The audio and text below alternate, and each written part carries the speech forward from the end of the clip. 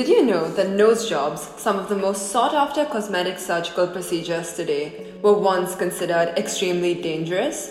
Rhinoplasties, colloquially referred to as nose jobs, are treatments that are usually conducted for a deviated septum, and they, like most medical procedures, have evolved drastically over time.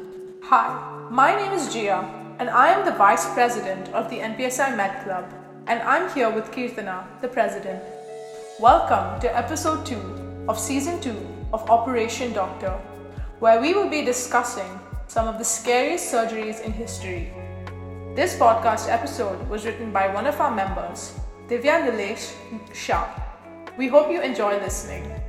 Medical treatments are constantly evolving over time, but it is quite interesting to note that while some have proven to stand the tests of time, others have simply been banned entirely due to how perilous they are. Now, these surgeries aren't only scary to perform, but they also sound absolutely terrifying to go through. Two surgeries that have remained horrifying throughout history are lobotomies and trepanations. Lobotomies and trepanations have since been replaced by modern substitutes, but are these any less scary? Let's find out. Let's first talk about lobotomies. A lobotomy is a type of psychosurgery, which is a neurological treatment for mental disorders where connections in the brain are severed. It was once considered the standard therapeutic treatment for those who had schizophrenia, bipolar disorder, and other manic disorders. This treatment was started during the late 1800s by a Swiss physician, Dr. Gottlieb. He at the time was working at an asylum and wanted to bring peace and calm to his patients who suffered from mental disorders pertaining to the prefrontal cortex. He knew he couldn't make them sane, but he wanted them to achieve a state of mental peace. Although this was the first time it was used on humans, it was not the first time that it had been performed. A German physiologist, Friedrich Goltz, had performed a similar surgery on several dogs. A lobotomy was conducted using a pick-like instrument, which was then inserted through the eyelids into the brain. The pick first went through the eyelid and then pierced a thin bone present by the eye socket. The pick then entered the brain, where it could sever some neural connections. This surgery was most common between 1948 and 1952. It didn't seem to have many immediate effects. It was actually considered successful, as it did bring the patients a sense of calm, but it had serious long-term effects. A study conducted between 116 of the original 150 patients showed that 97% of them experienced a personality defect, meaning that their day-to-day behavior and decision-making changed. 12% were later diagnosed with epilepsy. Many of the patients committed suicide, but there weren't any serious connections made to the surgery, as they were all previously considered unstable. Today, a lobotomy is very rarely performed, and rightfully so. According to many, the lobotomy's modern alternatives are much more elegant. Instead of a lobotomy, medical experts use shock therapy and psychosurgery to treat patients whose symptoms have not been apprehended through other preliminary treatments.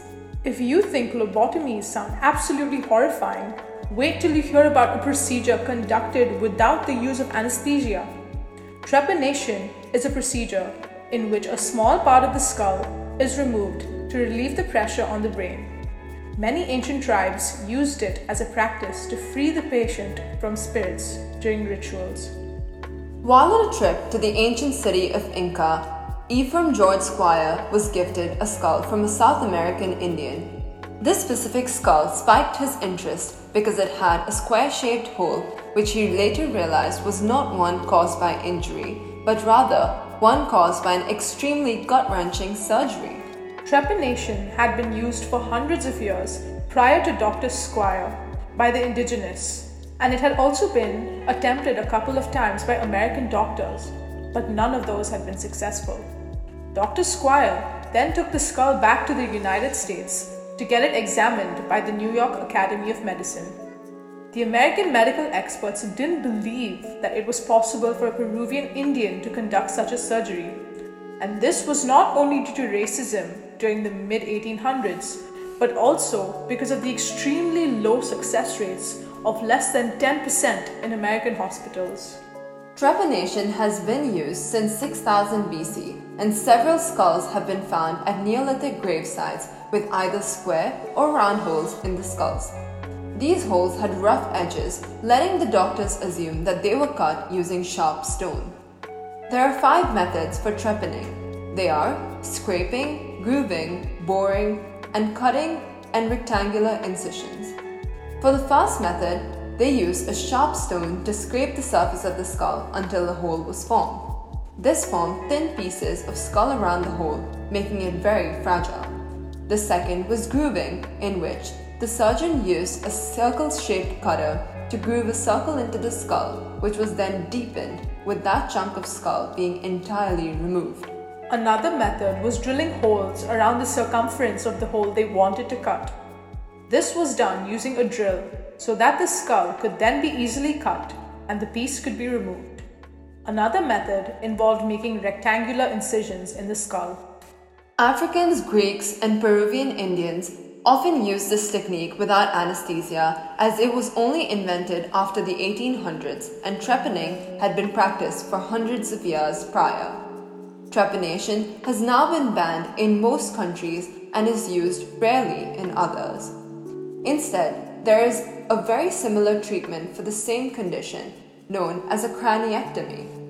While we can consider this an evolution, a craniectomy is still one of the scariest surgeries practiced today, showing that there hasn't been much of a change in that aspect of the surgery. We hope this episode taught you something new about the history of medicine. Do you know any other scary treatments in history? Let us know on our Instagram page at the NPSI Med Club. Enjoyed this episode? Take a listen to our other podcast episodes on medical ethics on our website, Spotify, Apple Podcasts, or Google Podcasts. Goodbye for now, and we'll see you in our next episode. Signing off, the NPSI Med Club.